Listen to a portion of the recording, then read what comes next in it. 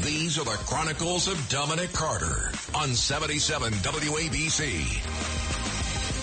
And here is something that I definitely agree with. Congresswoman Marjorie Taylor Greene says she wants to use her position on the House Oversight Committee to look into claims of civil rights abuses committed against Trump supporters arrested January 6.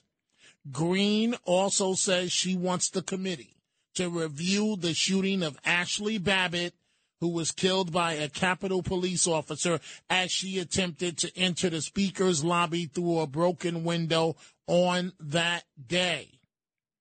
And I fully support it because I strongly feel that when it comes to the Babbitt case, again, the term that I always use, something is not right here. Something is wrong. And I feel like it's been pushed under the rug, and we need to know what really happened. It's only fair that Ashley's Babbitt's family gets the answers that they are looking for.